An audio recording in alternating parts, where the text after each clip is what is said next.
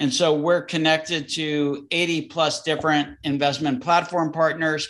And by the way, you can bring your own deal to the platform. And we enable transaction execution and document retention. And so we have taken a process in what I will refer to as this legacy self-directed IRA industry that could take up to 8 to 10 weeks. And we have taken that down to just a number of days. And our goal is a number of minutes. You're listening to Ice Cream with Investors, a podcast that is dedicated to teaching you how to better invest your money so that you can live a more intentional life. I'm your host, Matt Four, and it is my goal to teach and empower you to remove the roadblocks to your financial success. All right, welcome back to the show, everyone. Today we have on Eric Satz. Eric is a serial entrepreneur, early stage investor, and a firm believer in personal autonomy. When Eric discovered tax-advantaged retirement accounts could be used for long-term, high-return investments, he began investigating the process. But after his first investment took months instead of a couple minutes to complete, Eric knew that there was a better opportunity and a better way. That's why he started the company Alto, which is based in Nashville, Tennessee. So I'm super excited to have another Nashvilleian on the podcast here. And I'll just stop there and say, Eric, welcome to the show. Matt, thanks for having me. I'm going to have to write a shorter bio. It should just be, founder and CEO of Alto, lives in Nashville. Let's go. Yeah. Perfect. Well, Eric, we like to start with the difficult questions here. What's your favorite ice cream? No one's ever asked me that question, by the way, on a business podcast before. So I really appreciate it. I also think it's too limiting. I don't think one should restrict themselves to just one favorite ice cream. I mean, that's like, we only get to live once. So why do that? I'm actually going to call out an ice cream scoop shop in Nashville, Tennessee called Jeni's. Obviously, not obviously. I think a lot of people probably know Jeni's in different parts of the country, but I would say that my favorite Jeni's ice cream is probably brown butter almond brittle.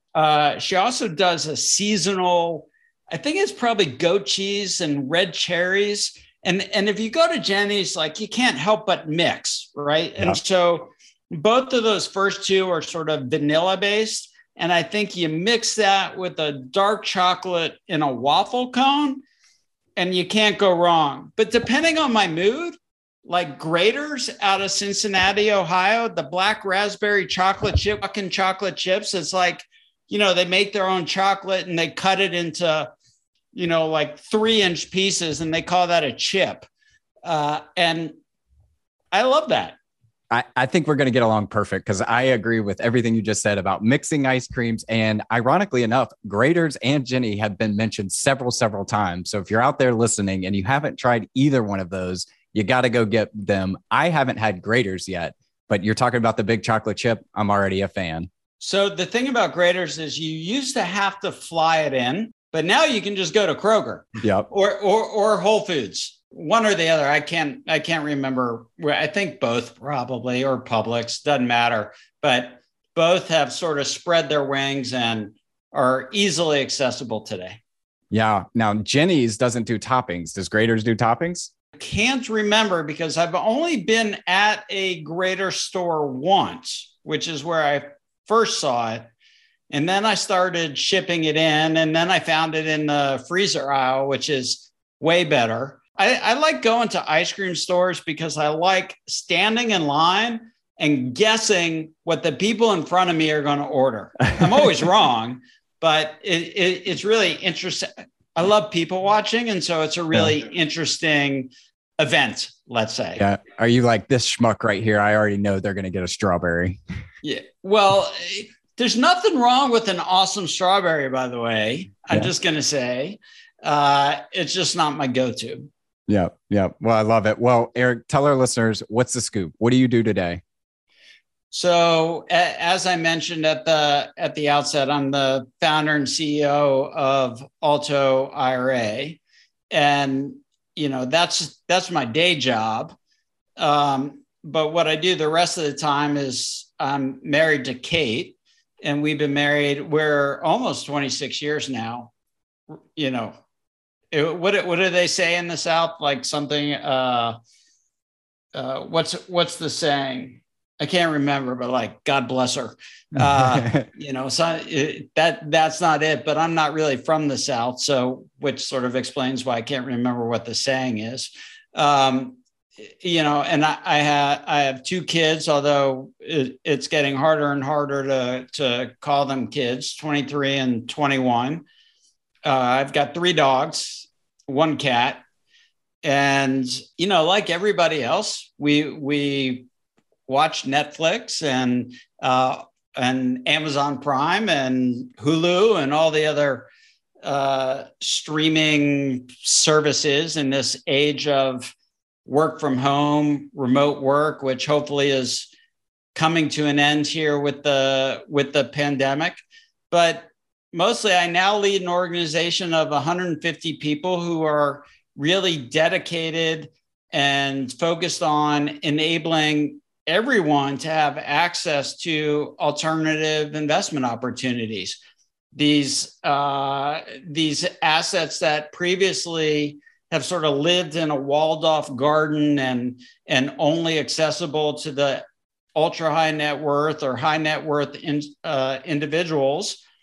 And we are working really hard to make them accessible for everyone. And so that's what drives us. We're trying to shift the curve of retirement fate here in this country so that come 2050, we don't have tens of millions of Americans living in really dreadful circumstances. And so we're a mission-driven business, and that's why I get up in the morning.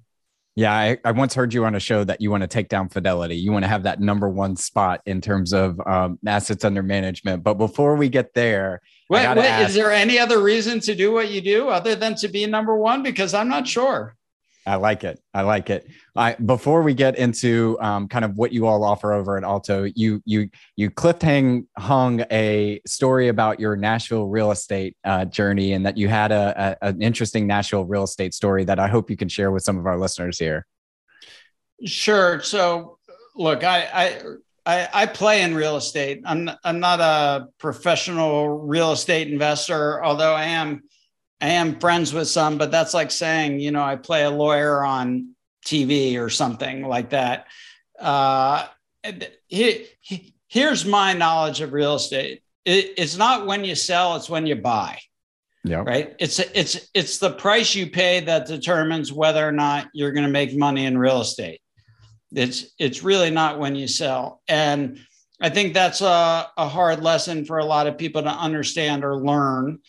And I think it was, I don't know, close to 10 years ago now and you're going to know this as someone who lives in Nashville, the 12 South neighborhood. Mm-hmm. And there was a building right behind what is now Taqueria del Sol. And it was the right time to buy. And we did some work to it and we turned it into an accelerator of sorts, and we called it the Distillery. And a few years later, we got a price that we couldn't ignore, and we sold it. Yep. And, sometimes it's just better to be lucky than good. Sometimes it's good to be both. But that's my Nashville real estate story. And anyone who's been here for a bachelorette or a bachelor party in the last 5 years has been to 12 South and has probably been to Taqueria del Sol. And it was, if I could do more of those, I'd do them every day. Yep. What year was that, out of curiosity? So we bought probably in 2011, 12. Yep. And sold in, I think, 2015, 16. Yep. Is it right? And it was a great trade. And again, I'm sort of always on the lookout for those.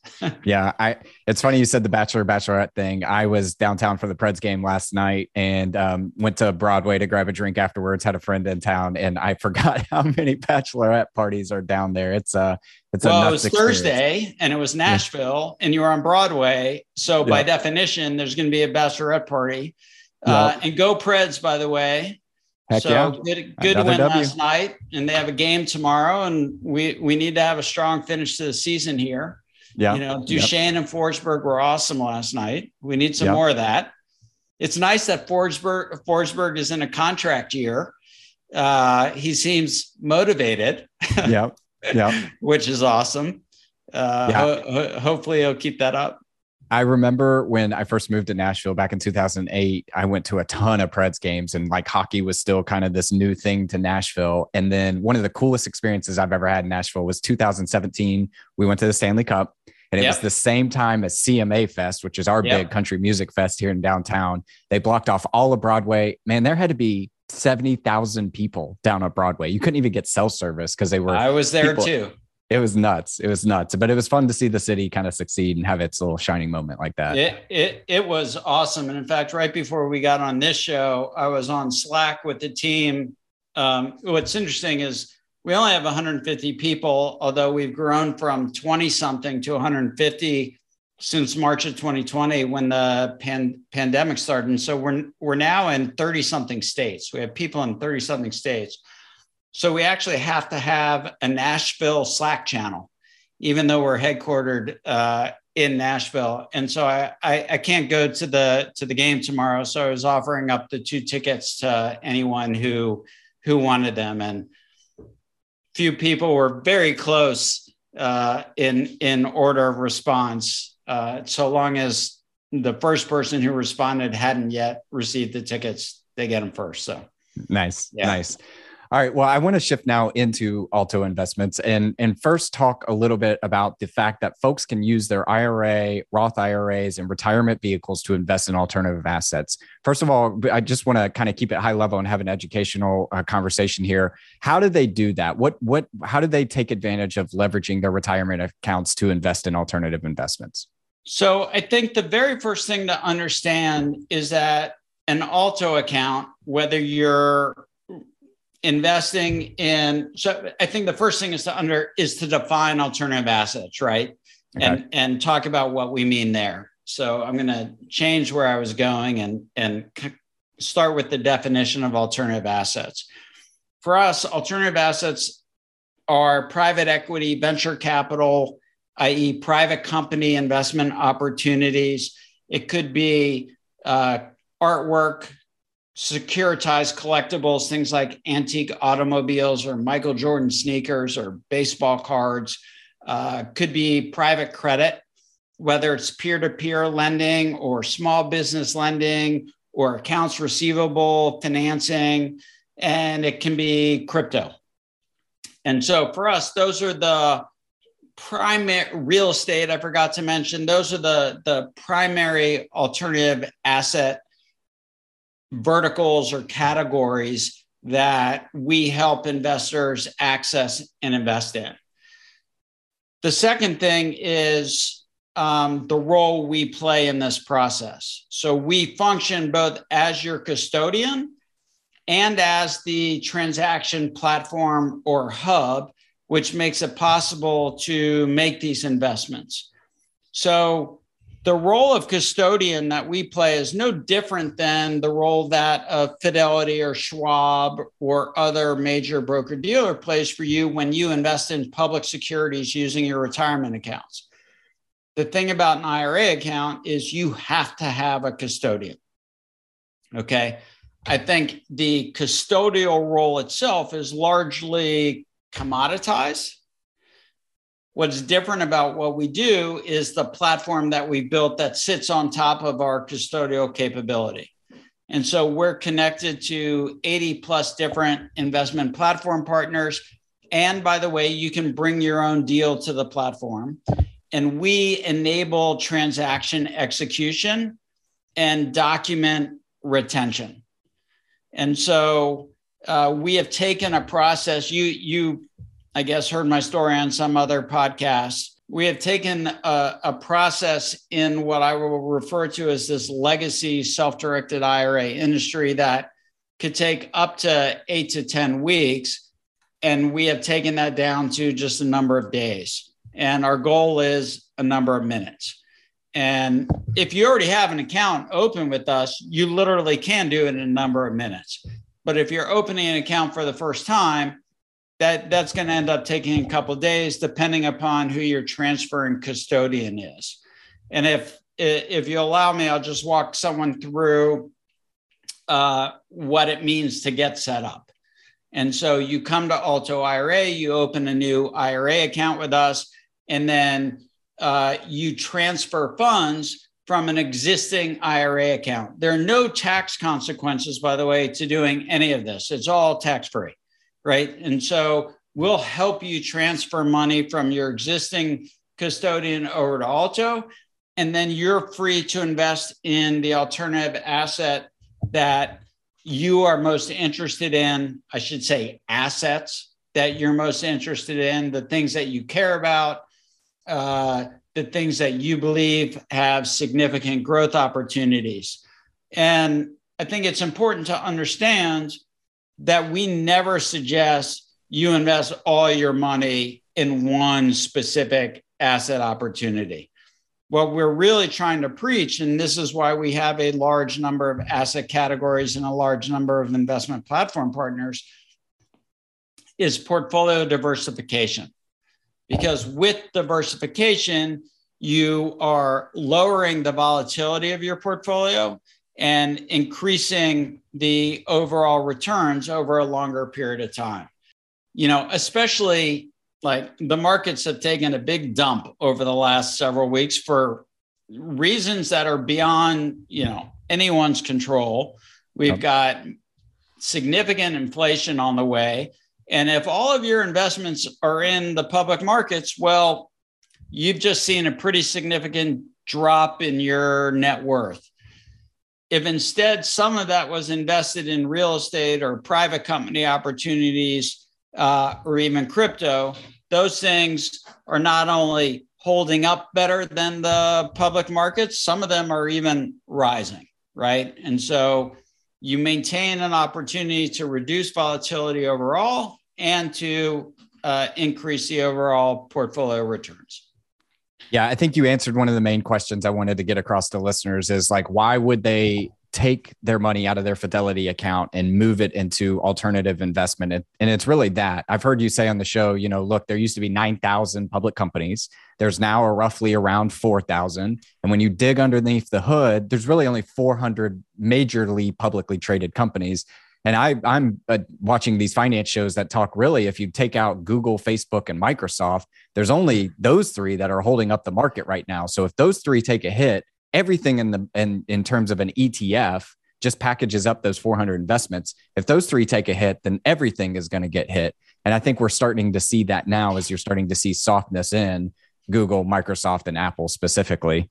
Matt, I'm gonna send you out on the road to do my speaking engagements because you just got it. Yeah. Yep. I say what Matt says. No, it's just funny that I heard you say that. And then I've been watching the markets overall. The S&P has taken a little bit of a hit, but it wasn't really until those three got nailed that you saw the S&P take a hit and you realize how much value they have in your traditional ETFs. If you believe in things returning towards the mean, okay, then what we can really expect in the public markets over the next 10 years is actually a slightly negative return. Over the next 20 years, it's maybe 1% to 2%. God forbid inflation stays the way it is today. I don't think it will. At least I hope it doesn't. But if you're earning 1% to 2% and inflation is anything 2% or above, you're losing money.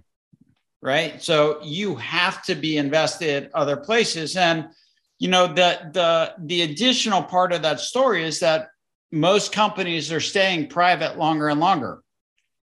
So by the time they go public, the air is out of the balloon in terms of, alpha returns. You have to get invested in those companies while they're still private.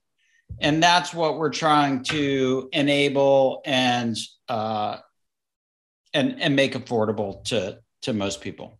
Yeah. And it used to be, to invest in those, you had to be a part of the New York Yale Economic Club and smoke cigars on Fridays and things like this. And to your point, they're starting to go public later at the stages where the growth potential has already been squeezed out. And by the time you get an opportunity to invest in it, it could still grow, right? We're not saying that there's duds out there everywhere, but the big market movers have already happened. And one of the things that I like about your platform versus the other ones that I've seen is that you say, if you're interested in this, here are 4 companies out there that are doing private placements and private equity that you can use some of these funds to invest in. I'm not telling you should do that. I'm not telling you which one of those 4 you should do, but here are 4 examples. And I've actually found some really great operators just by scanning through to see who you all are partnered with. Well, I'm glad it works. What you mentioned a number of different alternative asset classes, from sneakers to Michael Jordan cards to crypto to real estate. From my understanding, there are still some asset classes that are not allowed to be invested in from a IRA retirement standpoint. Can you highlight some of those that are still restricted from being invested in? So the ones that are restricted actually are collectibles or hobbies that are not securitized. So in other words, you can't go buy an antique rug and put it on the floor in your house and say it's an investment. Nor can you just go buy a Monet or Manet or Picasso or Banksy and hang it on your wall and say it's an investment. But what you can do is invest in a Banksy on a securitized basis, have a fractionalized ownership interest via our partner Masterworks, and any other painting that they are offering for investment purposes on that platform. And so the same holds true for antique automobiles or baseball cards on Rally, for example. And but otherwise, you can pretty much invest in anything so long as you're not entering into what's referred to as a prohibited transaction. And prohibited transaction has lots of wrinkles that I'm not going to go into now. And besides, you're going to have to consult your tax advisor anyway to make sure you're doing it. Or when you're investing on Alto, we ask you the necessary questions. And so long as you answer both honestly and correctly, you'll be able to make that investment. Yeah, you've mentioned a couple different things here, and that's a good point about the securitization part of it. I've never heard that, but it kind of makes sense. You're getting a chance to see all these different alternative investment and how securitization is opening up alternative investment for normal folks. Where do you see that trend going? And I know that's kind of a random question, but I bet you have some good insight there. I don't think it's random, and I think rather than calling it securitization, it may be easier for a lot of folks to just think of it as fractionalization, right? Which means I own a piece of something, and I think this is just the beginning of pending explosion in investment in cultural assets. And more recently, public.com, as in more recently this week, public.com announced that they bought a company called Otis. And Otis is a platform for investment in cultural assets.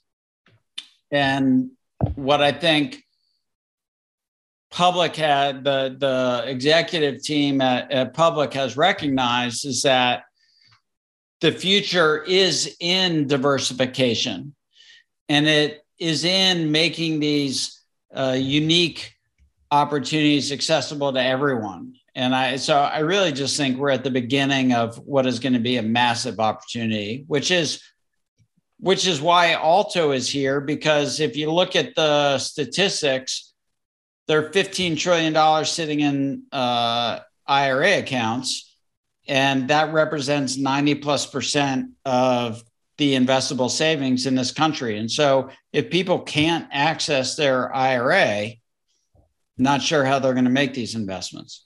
Yeah. And a simple way to kind of summarize this, if we're over a listener's head right now, is the fact that if you wanted to invest in a Picasso, you had to buy the whole Picasso. And now we're moving into a world where you can own a piece of a Picasso with other investors. And when that value of that painting goes up or down, then you'll get a share of that up or down on the particular payment. The up or down is really important because so many people, especially over the last kind of 10-ish years, didn't know that the stock market could go down. Yep. Well, it can. Yep. And the cultural asset piece, I think, is going to be super interesting because of the baseball cards and investing in artists, music, and just different things like that as we continue to fractionalize and securitize and put everything on a blockchain. I want to ask this question, though, is like, why doesn't Schwab or Fidelity or Vanguard, why are they not playing in the space today? You'd have to ask them. Okay. Yeah. All right. Another question that I have, and we'll cut that piece from it. Another question I want to ask. You don't have to cut the piece. I asked them myself. I talked to them. I talked to them, and those businesses are of completely different size and scale, and they have different risk profiles and different fiduciary responsibilities for their clients. But what I want to point out is I think Fidelity is an amazing institution, by the way, as is Schwab. And one of the stories that I like to talk about is the fact that it wasn't until Schwab came along and created the quote unquote discount brokerage space at the bargain basement price of $49.99 a trade, right? Can you imagine $49.99 versus Robinhood zero? $49.99 was discount brokerage. And what Schwab's brilliance was to say, everybody can do this. You don't have to be wealthy, and we'll help you learn and we'll teach. And that's what we're trying to accomplish and to do in the alternative assets sector, right? Is to say, you know what? You don't have to be an ultra high net worth individual to understand how to make these investments. Everyone can do it. It requires some work. You have to do your diligence. You have to do your homework, but you should be doing that for public market investments too. And so, yeah, look, I'm a big fan of both of those companies. Yeah. And the longer they stay out of my space, the better. Yep. And I think the diligence piece is key there, right? Like, again, from my investigation on the platform, you're not saying, if you want to invest in private equity, here's your option. You're saying, here's 5 different options out there. That's right. Do your due diligence there. I also understood just by kind of looking at the website that you have a couple of different ways people can set up their retirement accounts with you. It's the bring your own deal or invest with some of our partners. Can you talk about a little bit about the differences in those, and then maybe like the fees associated with setting it up in those 2 different offerings? Sure. If you're working with our partners and only investing with our partners deals, then your account will cost you $100 a year, no matter how many assets you invest in. If you're bringing your own deal as well, then your account's going to cost you $250 a year. And those deals just end up requiring a little bit more handholding than the fully integrated and automated partner deals. And so we price accordingly. So basically, we don't charge on an asset under management basis. I think that's highway robbery. We're not asset managers. We're not providing asset management guidance or suggestions. We're not saying good, bad, or ugly. We're saying, here's how you can do it, and we'll help you do it. And so you pay based on the services that you use from Alto and our platform and the technology we built. On the crypto IRA side, where we build a lot more technology, and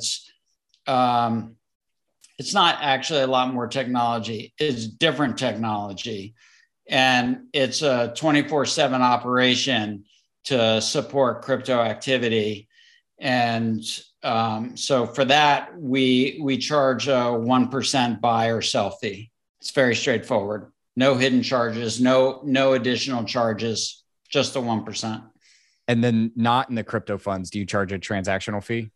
We do charge a transactional fee on the standard IRA side, and that will range anywhere from $10 to $50 if you're using our various partners, $75 if you're bringing your own deal. So in the, sort of light of all eternity, small numbers.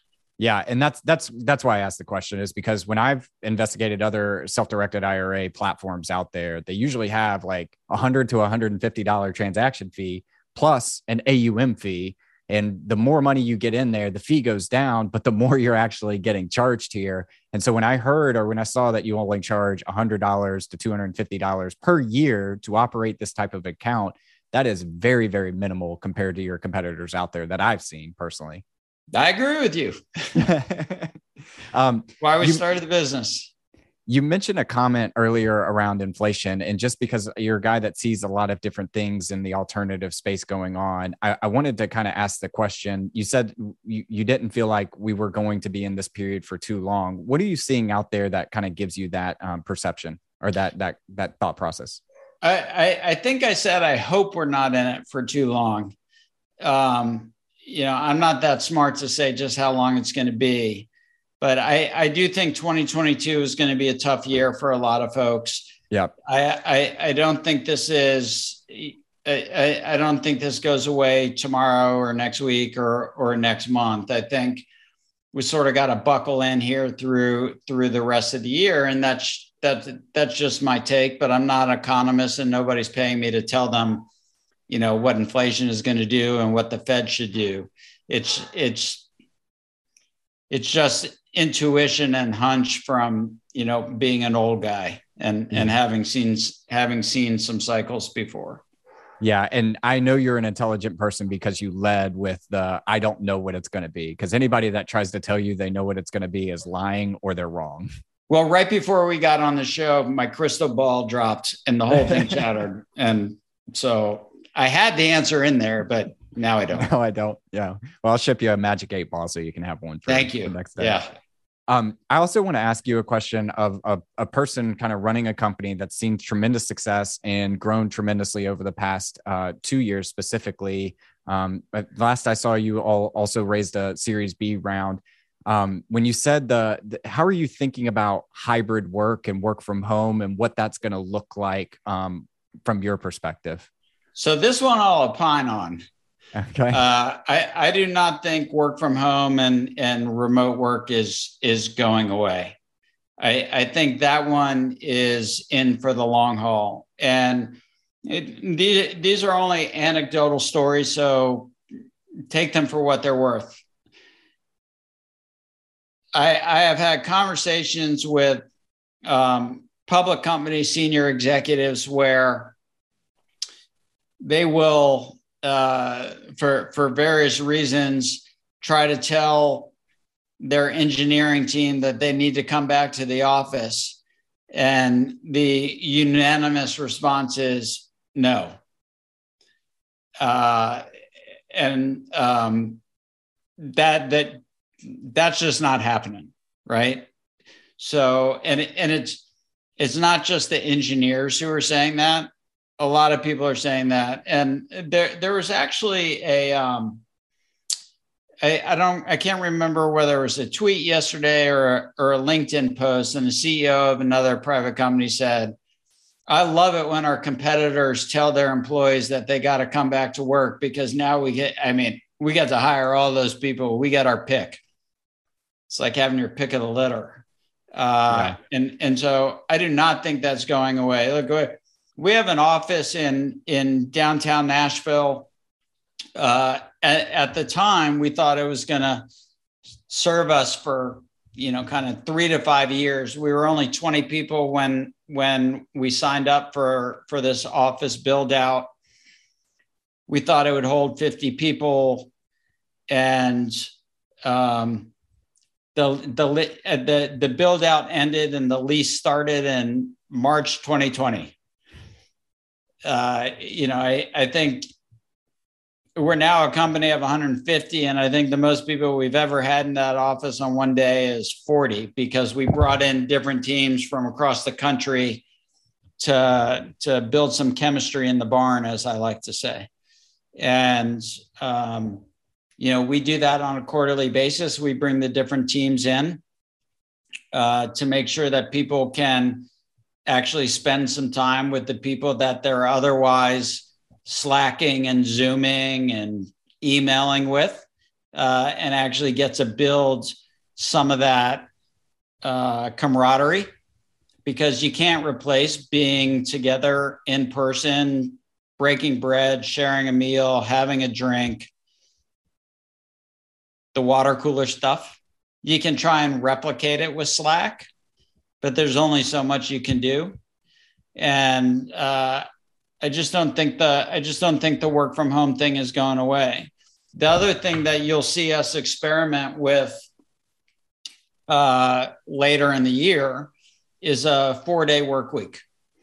And so it's ridiculous that we have so much new technology available to us, and we're still working the same way we've been working for the last 100 years. And so we've already eliminated internal meetings on Fridays. And we're now in the process of preparing to move our teams to a 4-day work week. And so anyone listening, if you're interested in potentially joining a really innovative company, especially if you're in product and engineering, we're hiring.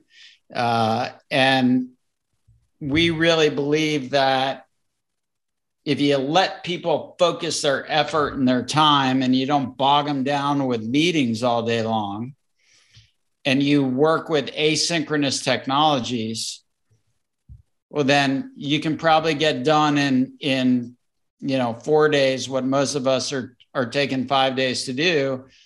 And the theory is that it takes 5 days because that's what we require. I mean, how many people hate Sunday night? Yep. I actually think so many more people will be energized when Sunday night comes around if they had Friday, Saturday, Sunday. And, people are ready to go back to work when they get a 3-day weekend. How about a 3-day weekend every week? Yep. Sounds good to me. Yeah. A couple comments I want to make is one, I think that's great that you all are doing that, because that allows your people to be creative and to not have those mundane things that they're task switching in between.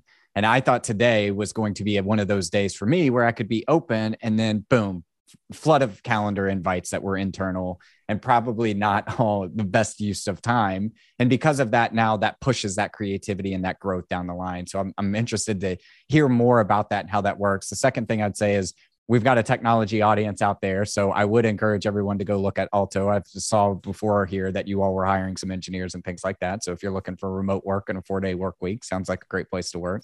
And then last is I saw an article today by Goldman Sachs CEO has drawn the line in the sand. He said, we're coming back to the office. We're coming back to the office for 5 days. And I don't know if this was editorialized or not, but it said, and potentially more.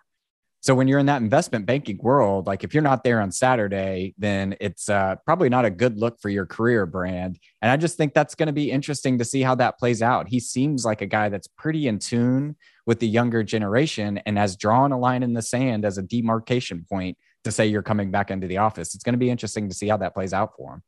I want to switch us now into our last round here. We're calling this the 5 toppings. Our first one is, what is your favorite book, or what's a book you've read recently that's given you a paradigm shift? So my favorite book is always the book I'm reading now because it's the one that I can remember the title and the author.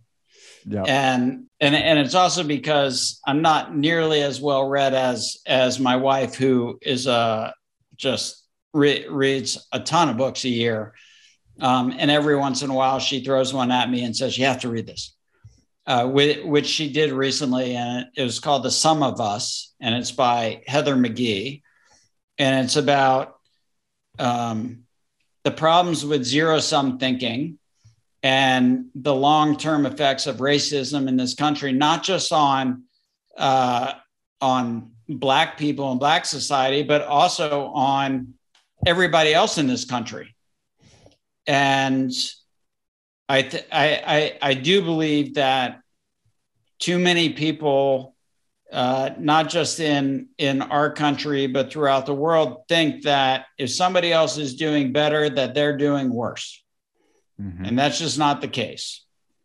I think the goal is to increase the pie, and therefore everyone's interest in it. And Heather McGhee is clearly a brilliant woman and an excellent writer. And so I'm really enjoying The Sum of Us. I'm also reading Will by Will Smith. And he is also a really good writer. And I just love his story and his personality and how he owns the mistakes he's made. Simply because none of us are perfect. We all make mistakes. And he has clearly done a lot of work to be as self-aware as he is. And I think that's something all of us need to do. Yeah, and he's such an optimistic, upbeat guy that I bet it's a pretty good read too. Oh, it is a good read. Our second one is, I believe that the person you become 10 years from now is directly correlated to the things you do every single day and the habits that you have. What are some of the things that you do every day? Well, I work out. I do Wordle now. That didn't exist, but I do Wordle. So kind of like whether it's crossword puzzle or these kind of little mental challenges and games. I try the things that we do every day in terms of, hey, you get dressed. I try not to always put my left pant leg on first. Sometimes I try to put my right pant leg on first. Sometimes I try to tie my right shoe and not my left shoe. And sometimes I try to, use the soap in my left hand instead of my right hand. It sort of rewires the brain and requires you to think differently and openly. I try to, be self-aware. I try to have more patience. I try not to yell. I mean, I think I've only said fuck on this podcast once so far. And it's my favorite word. It's really versatile. Yeah. And I actually don't try to limit my use of it. It's just interesting to me that I've now only said it twice, but I eat every day. The brushing your teeth is an interesting. Sometimes I try to do that and stand on one foot just to rewire my balance in mine. I agree. That's a really great one, by the way, brushing your teeth and standing on one foot. A lot harder than you would think too, right? 100%. 100%. Our third one is, what's the best piece of advice you've ever received? That's actually easy, which is always tell the truth. It's never going to come back to haunt you. The truth is the truth. Period. End of story. Simple, easy, actionable advice right there. Yeah. Our fourth one is, what's the thing that you're most proud of in your life? Oh, my family, my kids, my marriage. Yeah. Not my dogs. They bark way too much. And I have to take, a lot of blame for that. Yeah. Not enough time for the pet training, but my kids are independent thinkers. They challenge me all the time, as does my wife. Always trying to be better, and they don't let me get away with any shit whatsoever. So it's all good. I love it. Well, our last one is, if you could sit down and eat a bowl of ice cream with anyone, dead or alive, who would it be and why? It would be my grandfather, who passed away when I was very young. I want to know what the hell went on between he and my mom to make my mom the way she was. And my mom is no longer with us. And, I just, I want to know what happened there. So yeah. I hope ice cream would engender or whatever the word is, get us to the truth. Yeah. I've got some questions. Was he down in Miami as well? I know you said you grew up in Miami. So they were my mom grew up in Maryland and Washington. Fantastic conversation. I appreciate you letting me ask some of the questions into inflation and how you're approaching work and things like that. I know that's kind of a little off script for the show and maybe not something you get asked on these types of interviews, but I love hearing your perspective on things as you're seeing things evolve in the alternative space. But if our listeners wanted to reach out to you or learn more about Alto, where's the best place we could point them? Well, I think altoira.com is a great place to go. So just altoira.com. I'm on Twitter. I'm on LinkedIn. Both are just Eric Satz, very boring, but easy to follow and find. Satz, S-A-T-Z, and I spell my name with a C, not with a K. So I wish I was big, strong, and Nordic, but I'm not. Perfect. Well, we'll leave all those links in the show notes, and tremendous job building things over there at Alto. And we'll have to have you back on as you continue to grow. Matt, I really appreciate it. Thanks for having me. Thank you for listening to Ice Cream with Investors. If you like what we serve you here, it would mean the world to me if you would like, subscribe, and leave a review on your favorite podcast app.